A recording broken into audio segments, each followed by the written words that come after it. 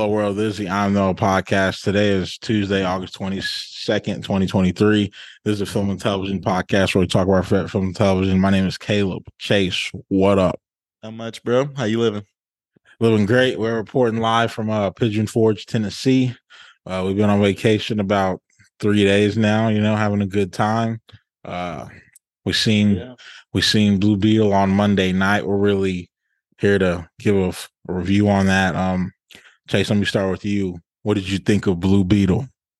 I liked it, man. It was really good compared to what I had good expectations for it going into it. I don't want to say compared to what I expected.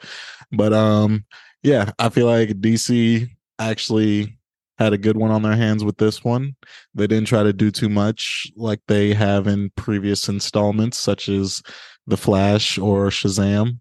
But yeah, it worked very well for what they wanted, and I feel like they executed pretty well. I agree. I really like this movie. I mean, it had a lot of emotion, which I wasn't expecting. I was expecting all the jokes, but there was a couple parts in this movie, man, where I kind of got teared up. Like Jaime's dad dying. That was fucked up. And then, a couple other things at the end. I thought it was a good movie though.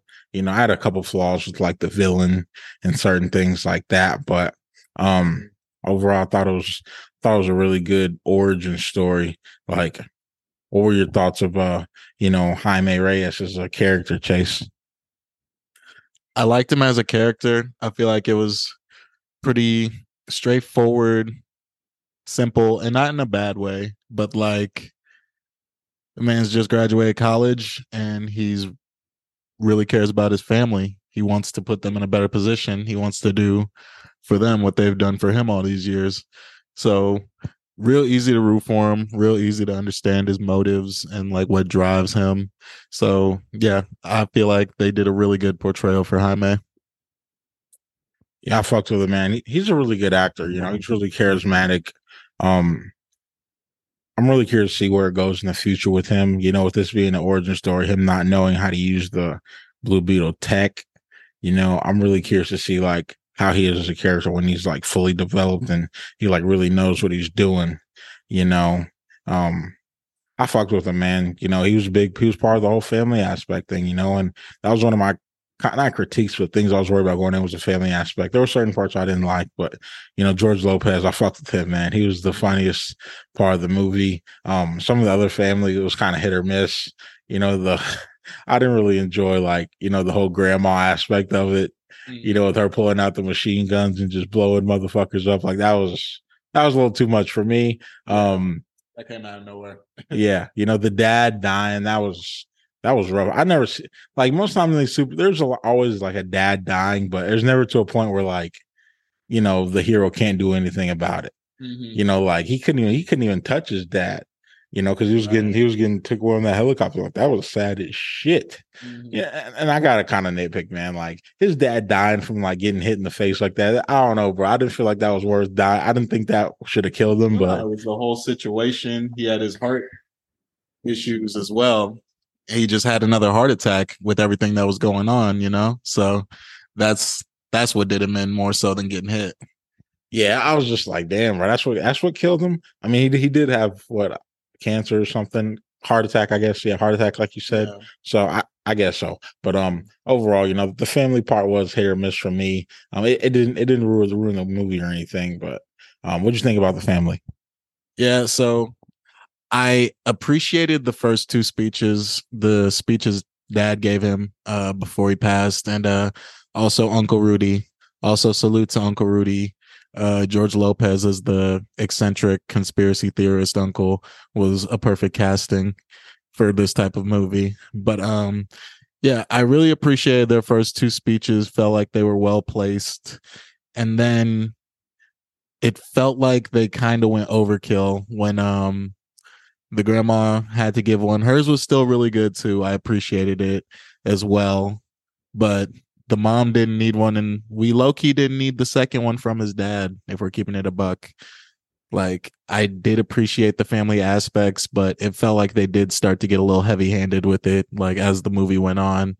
Like, they did play a central role since like it was focused around like them losing their house, and then like the first big climax was them like attacking the house.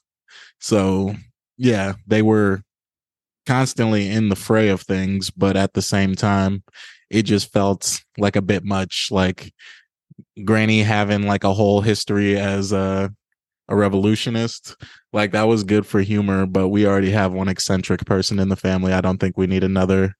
But maybe that's where Uncle Rudy got it from. Who knows? But yeah, I feel like the I do like the family, but they were a bit heavy handed with it. I will say that much. And before we get away from it, I kind of saw the dad dying. I was getting Caleb, I know you haven't seen Avatar Way of Water yet, but I don't know what you call this trope, but when you have a pair of siblings or brothers and one's rebellious and cool and the other one's just like straight laced and perfect and diligent and hardworking, that nigga's gonna die more often than not. And yeah, it happened in Avatar Way of Water. Like motherfuckers couldn't even pronounce the other brother's name before he died. And yeah, that was Jaime's dad. And I hate that for him because he was a really good guy. But for things to happen the way that they did, it needed to happen. So I understand it. But yeah, I kind of saw him dying like once I realized they hadn't shown him in any of the previews. But yeah, that would be my very long takeaway from the family aspect of this movie. Yeah, the second speech from the dad did bother me only because, like, I wonder if James Gunn had anything to do with it because, he kind of did the same thing with Guardians 3, with Lila coming to tell Rocket, like, it's not your time. You still got something left to do. Like, it's pretty much the same thing. I wonder if James Gunn had anything to do with that. I don't know. But I didn't really, it didn't work for me. But something else that didn't work for me is the villains. Like, I fuck with Susan Sarandon. Victoria Cord, like, dude, she was evil as fuck. Like, like, god damn, bro. When she was attacking the family, I'm like, what is wrong with this fucking bitch? Like, my problem wasn't necessarily with her. It was, like, her man's like, I don't remember dude's name, but yeah, I don't remember dude's name, but he was, yeah, whatever. But he was pretty much like Bucky, where he was, brainwashed and trained to do all this crap. And I don't know, bro. That shit just overall, it didn't work for me. I kind of like the way that they gave him like a little origin at the end. I did feel that it was kind of rushed. I'm not gonna lie. That was the saddest part of the movie for me when you find out that, like, she, Victoria Cord, like, kidnapped this nigga and did all this shit to him. And, in the end, they show I don't know, was that his wife or like his mom or somebody? His mom telling him to come home. I'm like, man, bro, I got choked up with that shit. Yeah. But, yeah, Victoria Court, she was evil as fuck. It's kind of sad to see her go. I kind of like her to stick around and fuck around with Jaime, but I don't know. She didn't really have any real motivation to me in this, which I don't mind sometimes, but it just felt like she was just doing shit just to do it, which, we like that when it's someone like the Joker, but I don't know. It didn't really work for that character. What did you think of the villains? Well, I understood her motivation. She was just very power hungry and evil, like when you get that rich, I guess you get really entitled sometimes, as we tend to see in some of these superhero flicks. But yeah, I agree with you. I wasn't really feeling the whole Manchurian Candidate Bucky like vibe we had going on. I did appreciate him as a villain, like as a contrast to Jaime, like a guy in a similar suit with similar abilities. Yeah, no, he was scary. He was a problem. Definitely menace.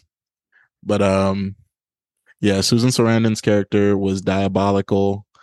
I like the fact that she was that like power hungry. It definitely made the movie like as